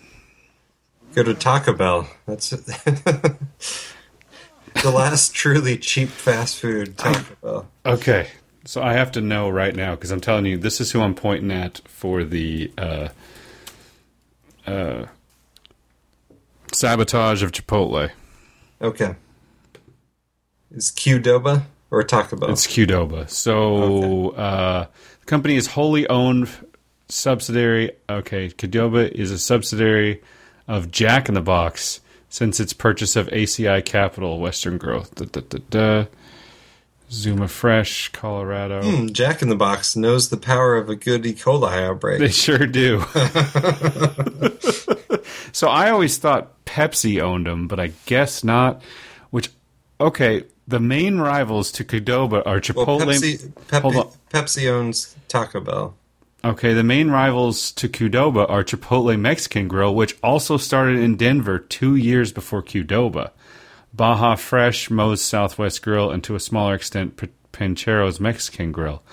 I will tell you this, the company was involved in a lawsuit with Panera Bread, which it claimed to invoke Panera's contract with the White City Shopping Center in Shrewsbury, Massachusetts, to stop the opening of a Qdoba Mexican Grill. The clause... Okay, on and on and on. Yeah. Everyone at work has switched to Qdoba. And there's two close to the store. So I feel like there's Baja Fresh, not very good. No, but it turns out Baja not so fresh. Baja doesn't know how to make salsa. Baja is guacamole supposed to be runny? Baja. Why do I need to put we're totally burning bridges with potential show sponsors here. Why do I have to stick a straw in my guacamole fresh?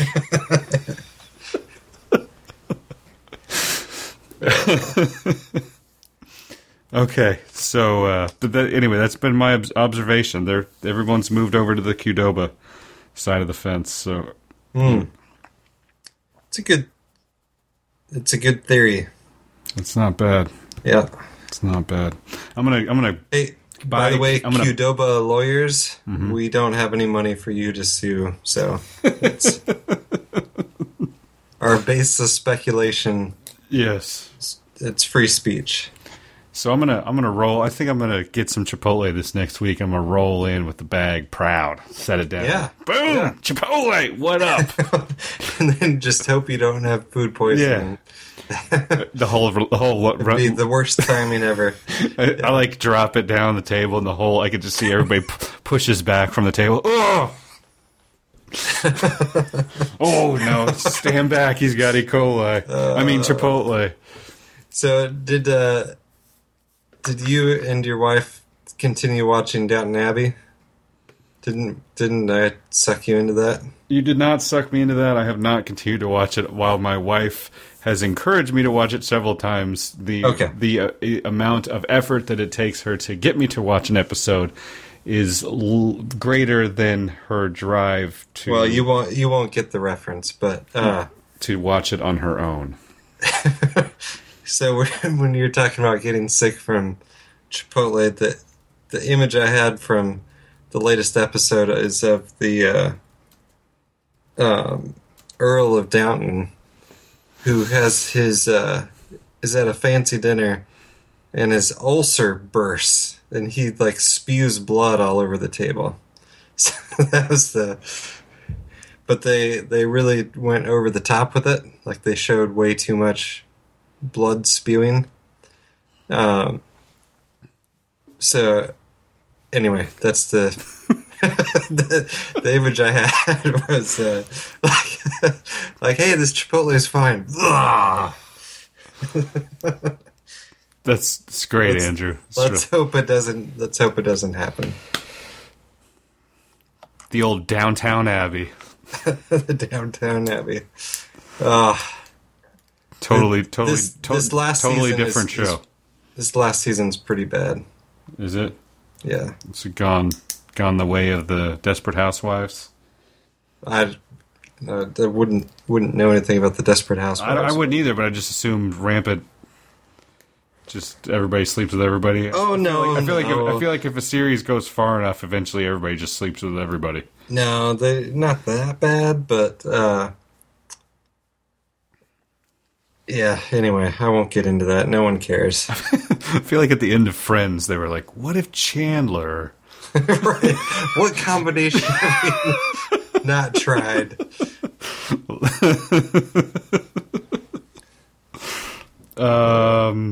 You should probably talk about anything else if you can. Yeah, that was the long sideways rant. It's a long rant. It was good though. I think it was. We've got a ton of stories. And there's a million stories in here. All right, so I believe I've talked about my Greg Boyd reading binge back in my college days. I'm not bringing. It's not ringing a bell with me. I'm not sure. That doesn't mean yes or no. Okay, so he's a controversial Christian author. And here's something that he wrote. So his website is renew.org, like REKNEW. Why didn't Jesus denounce military service? A common objection to the claim that Jesus and the authors of the New Testament were opposed to all forms of violence is that neither Jesus nor anyone else speaks out against it. When soldiers asked John the Baptist what they should do... He didn't say we could, but he didn't say we couldn't. Well, that's where he's going. Okay. When soldiers asked John the Baptist what they should do in response to his message, for example, he told them not to extort money, not to accuse people falsely, and to be content with their pay. He didn't tell them to leave the military.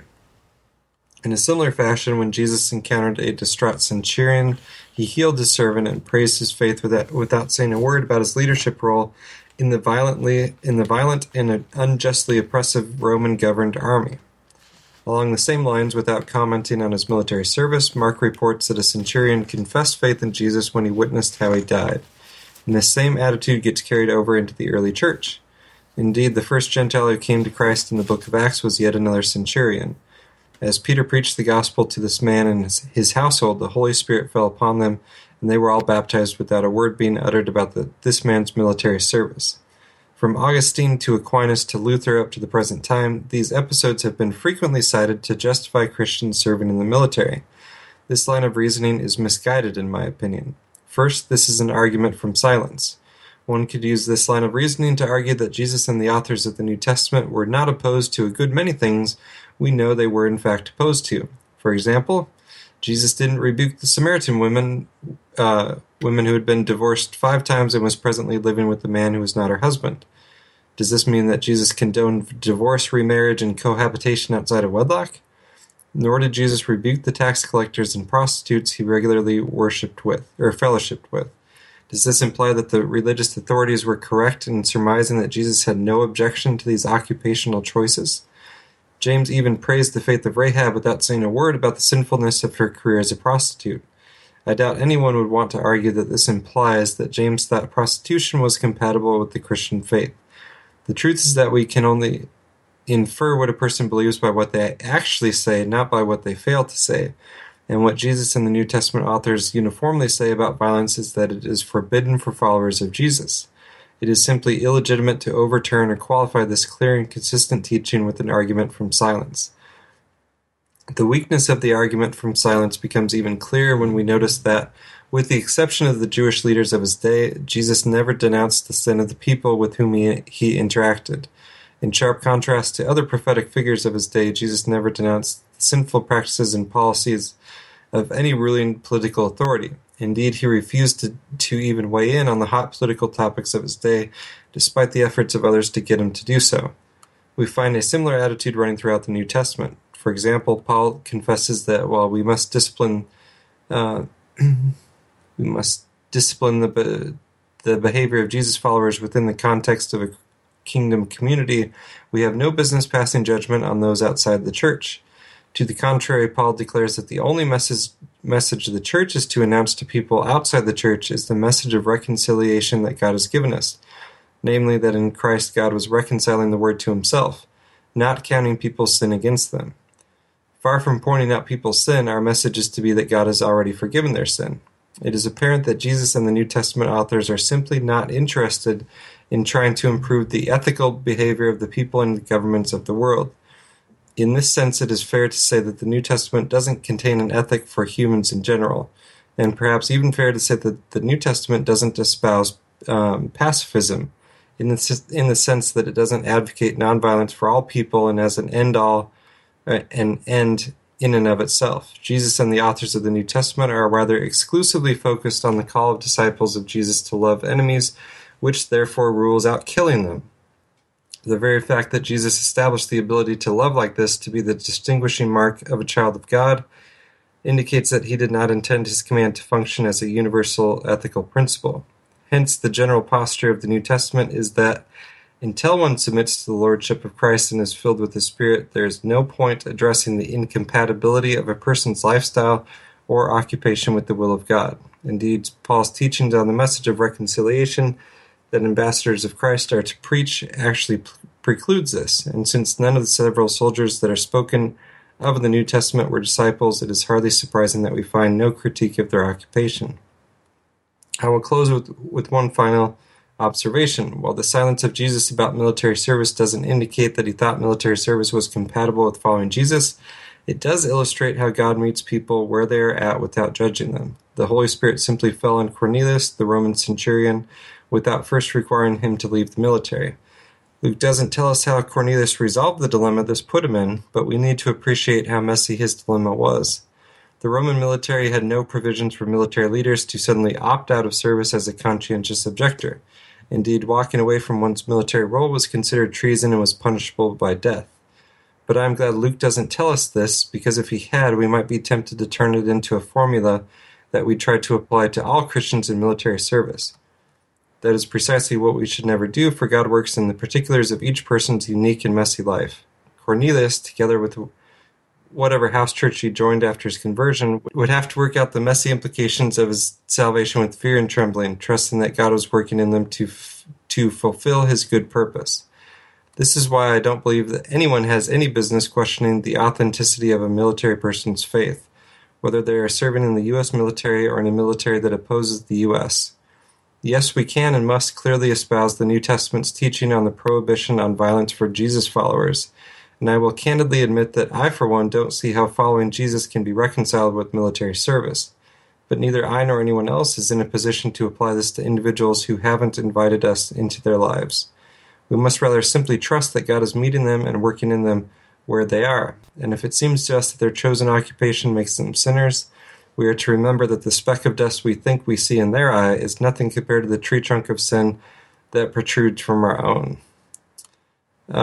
So I thought that was an interesting article, and a valid question that was actually a common issue in the New Testament church. It was very common to believe that you couldn't, being a Christian meant you left the military. Right. And that is so far from where we are in America. Yeah. It's actually kind of the opposite. Like, oh, you're in the military? That's cool. God approves of everything you do, no matter what it is. mowed down a bunch of kids in a village. Don't worry about it. Thank you for your service. Oof. So, anyway, Greg Boyd, certainly controversial for a variety of reasons. His book, Myth of a Christian Nation, is a book worth reading, though. I've always wondered about that too, because he talks about the centurion. He talks to the centurion. Never says anything about him. The Bible does go out of its way to mention that the guy was a pretty honorable guy. Mm-hmm. It wasn't just he was a centurion. Clearly, he was good. Right. Yeah, it certainly doesn't. The American attitude of just military service equals good. Definitely not there. Military service does equal double plus good, does it not? Yes. I can't let it go. I think it's one of the greatest moments of the last couple of shows. Double plus ungood show. What else do we got here? We got lots of stories. I don't think we're going to get to them all. Do we let them go? Do we put them on the cutting room floor and start fresh? What do you want to do here? This is a super easy one. Leonardo DiCaprio is producing a new movie called Sandcastle Empire for Paramount that is, guess what it's about?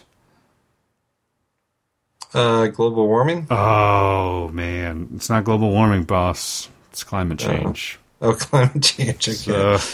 He gets it on his first try. When it comes to good acting... Is the Sandcastle Empire referring to the story told by Jesus Christ? That's a good question. I just figured it was referring to... House Upon the Sand?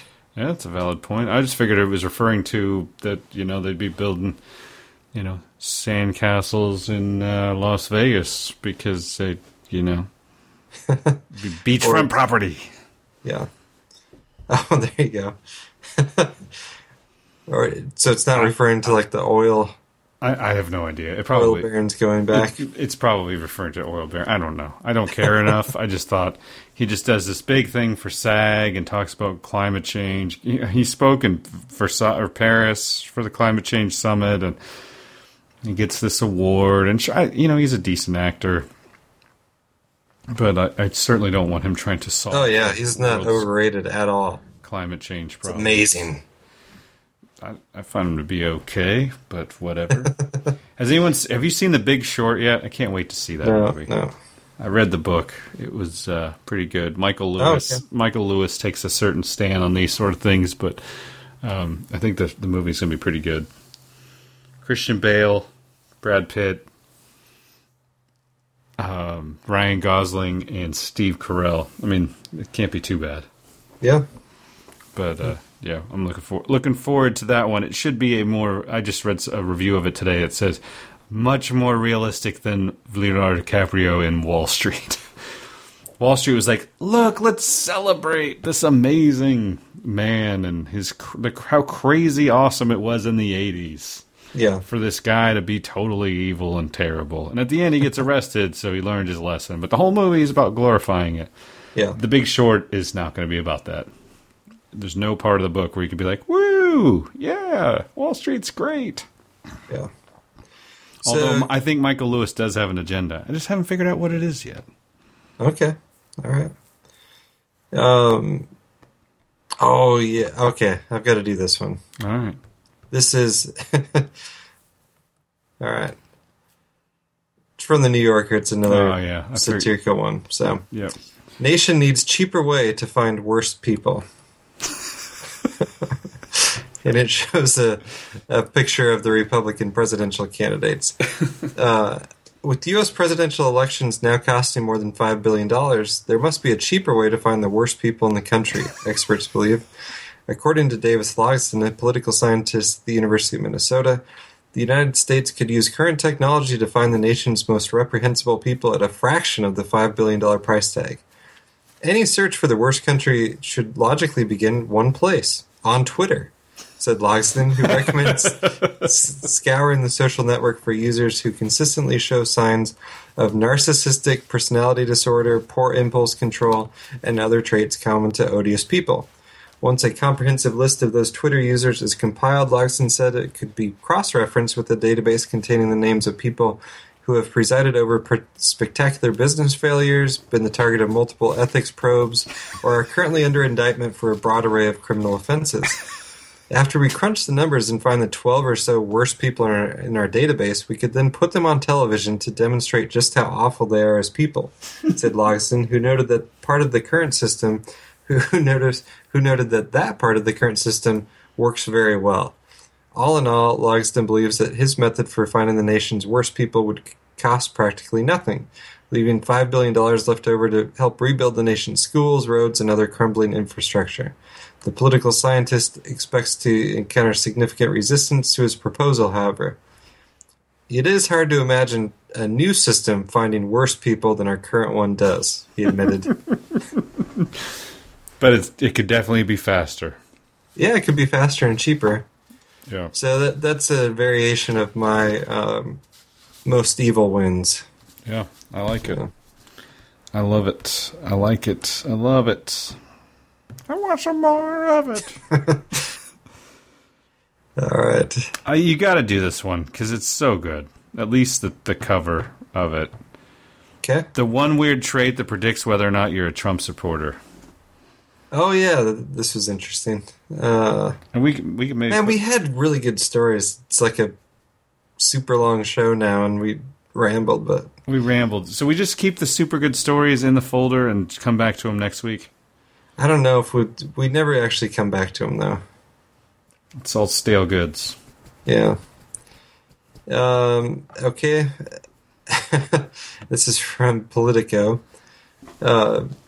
Well, except I do have a problem with their methodology, but the one weird trait that predicts whether you're a Trump supporter, and it's not gender, age, income, race, or religion. Let's see. In fact, I found a single statistically significant variable predicts whether a voter supports Trump, and it's not race, income, or education levels, it's authoritarianism. That's right, Trump's electoral strength and his staying power have been buoyed above all by Americans with authoritarian inclinations, which I'm kind of going to go out on a limb and say that I don't have authoritarian inclinations, but well, I don't know. People can judge for yourselves. And because of the prevalence of authoritarians in the American electorate, among Democrats as well as Republicans, it's very possible that Trump's fan base will continue to grow. Okay, so he did a national poll. Now,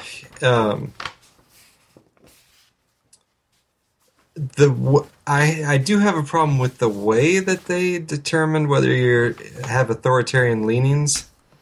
So the questions they asked, let's see. Okay. These questions pertain to child rearing, whether it is more important for the voter to have a child who is respectful or independent, obedient or self-reliant, well-behaved or considerate, and well-mannered or curious. Respondents who pick the first option in each of these questions are strongly authoritarian.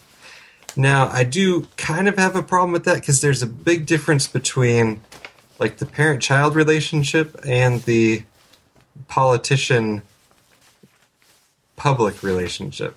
No. They're like our parents.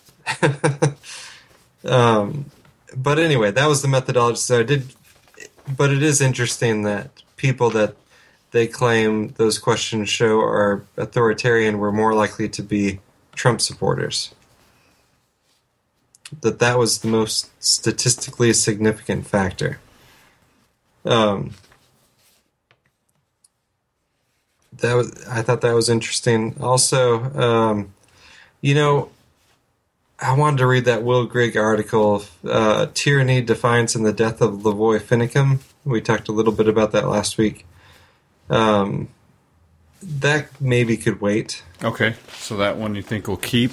Yeah. All right, let's go through the rest of them. Name them off. See if you think it'll keep or if it needs to hit the. Okay. Hit the Almost everything in Doctor Strangelove was true. That could keep. Okay.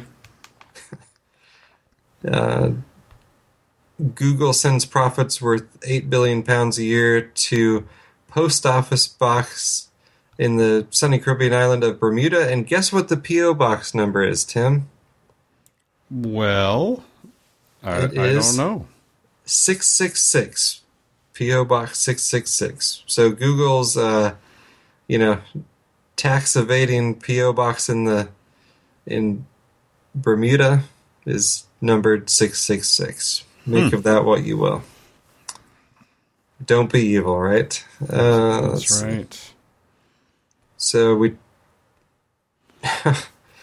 an article, Like the Blind Leading the Blind, Donald Trump and Evangelicals. It talks about why evangelicals are gravitating toward Donald Trump. That one may keep, right? Yeah. And there will be plenty more Trump discussion. Google celebrates Frederick Douglass today, and so should you, especially if you're a libertarian. Yeah, I thought that was... Frederick Douglass, I would say the average high school graduate in America could not sit down and read anything that Frederick Douglass wrote and comprehend it. Wow. Pretty deep. Well, he's just... Yeah, I mean, was very, very smart and a good writer. But anyway, so I do like Frederick Douglass. We'll put that one on the cutting room floor. Yeah. Hooray for Frederick Douglass. So. Yeah, but so read that one. That'll be in the show notes of today's episode. Yeah. But there's not too much to the article. Basically, it just says Frederick Douglass, because they tried to get him to go with the socialist camp, and he wasn't having any of it. He was all about freedom, basically. All right, I'll encourage you to read that one. It's in the show notes. Andrew will tell you there's not much to the article. Next up, I watched out the CIA. Well, no, I'm saying you should read something that Frederick Douglass actually wrote. Not that. But you could start with the article. Short article. Yeah. Eyewash, how the CIA defends its own workforce. Deceives. Have you ever heard the term eyewash before? I haven't. So, I'll just summarize. And it comes from the Washington Post. So, what they do is they will send internal memos with false information. And they've got different... Wow. They've got different justifications for it. But it kind of goes... I mean, we've talked about how, alternative news sites and whatever that say, oh, man, we've got this general and he's been told this and that and that. It's like, well, great, he's been told that. But if you don't have any... Even if that person's telling the truth, you don't know why they're getting told that. You don't know why they're getting told, oh, there's aliens at Area 51. You don't know why they're getting told. The people within the system are the most propagandized and lied to. Yeah, and I think we've tried to talk about that before, how compartmentalized people within the system are. And that's what they said is it's another method of compartmentalization. So there's if you're not part of the actual specific program, you don't get the real information, you get the bogus stuff that they want. Basically, the same story, or sometimes even a different false story. And this specifically reminded me of the supposed Obama killing. Not Obama killing. Mm-hmm. Sorry, Osama bin Laden killing. Right. That was accidental. The Obama killing of Osama bin Laden. Right. So you had the fake story that came out first, the firefight and everything, and then you had a few different fake stories that disproved the first story. that were like insiders leaking, oh, here's what really happened. Right. And I think all those were Right. fake. Right, yeah. But this kind of talks about how this is codified within the CIA. The practice of eyewash is what they call it. So that's a good article. Check that out. And the rest of these we're keeping. Millions resent being put in the horrible position of siding with Megyn Kelly.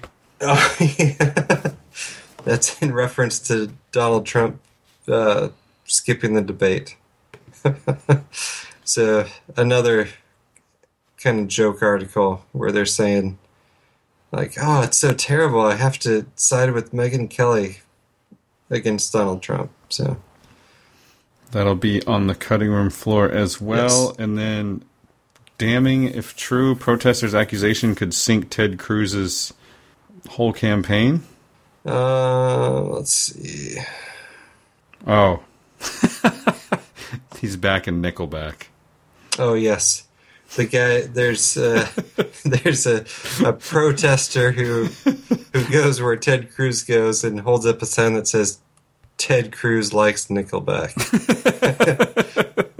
Which I've always believed to be one of the best insults available in the English language. So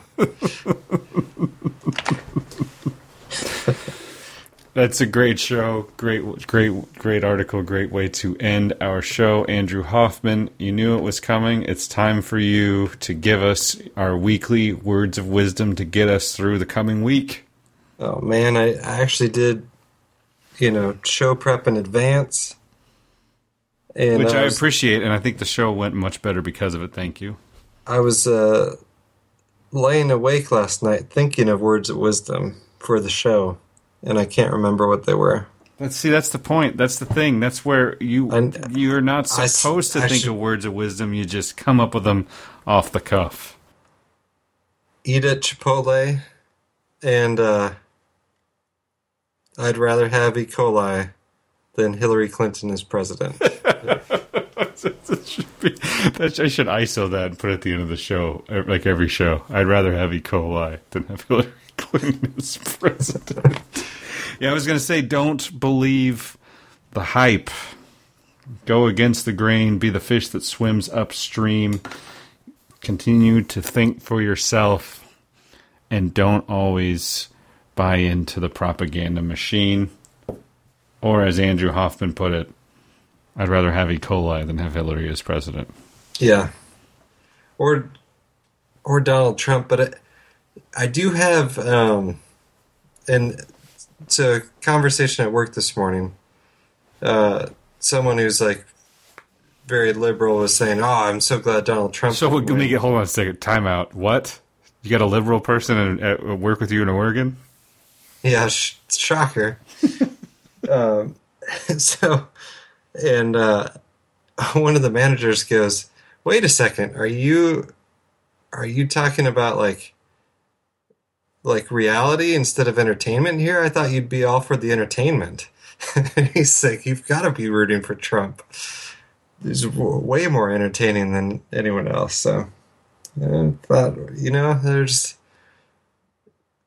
some sick part of me was rooting for Donald Trump in that election, or not election, but the Iowa caucus. Well, that's half the draw of Trump. He takes the show and makes it a show. We all know it's a show. We all know it's a dog and pony show. It's a joke. It's a popularity contest with advertisers and money changing hand and lobbyists. And all. It's a popularity contest in some of the most unpopular people you could possibly find. I know. And then we eat it up. So the fact that he comes on and just treats it like it's a popularity contest and is killing it doing it, I mean, I think there's a little bit of honesty to that. Yeah. People are digging it. I'm not digging it, though. For me, I'll take Dr. Future and James Corbett as my president-vice president combo. James Corbett isn't even qualified. Well, if Dr. Future's gone all socialist on us, though, maybe we should have James Corbett as president Although I'm pretty sure he would admit to being born in Canada, unlike Ted Cruz. So. Yeah, when I said he was unqualified, I meant he was born in Canada. I didn't mean that he wasn't qualified. Well, apparently it's a requirement that you not be a natural-born citizen, just to kind of give you some blackmailable material right off the bat there. Perfect. But James is gonna stay true to his roots there in Calgary. Maybe we'll just have to change something so we can get him in there. I'd just take a random person out of the phone book, Tim. It's funny. A draft for Congress and the president it's just so crazy it might work. Yeah. I don't think you could do a draft for the president though. Too much power with one person. Draft for Congress, definitely. You got enough people to iron out or even out any craziness that you may get in there. But with one person, what do you think? I mean, and all laws that they want to institute, they all have to write out the entirety of them by hand before they vote on them. So that should slow the pace of government to an appropriate crawl. And just start out with nothing. So then you'd actually only, write down the important stuff. Andrew, there we if go. only you were running things. If only I weren't running things, but neither was anyone else, Tim. I am a theoretical anarchist. I don't know if it would actually work, but I'm willing to try. I am one of your hosts, and that's not the beginning of the show. This is the end. This is the end. Good show, Andrew. It was a long show. I hope people stuck with us through the Chipotle extravaganza, especially if they've never heard of Chipotle or what are these people talking about? A copy of this podcast, as well as links to each story covered, are available at revelationsradionews.com. To contact Andrew and Tim or to support Revelations Radio News, please visit revelationsradionews.com and click on the Contact tab or Support tab. Please check out the other podcasts at revelationsradionetwork.com, and thank you for your support of this podcast. Don't you say we're in this together, you and me, one-on-one forever. Don't you say we're in this together, you and me,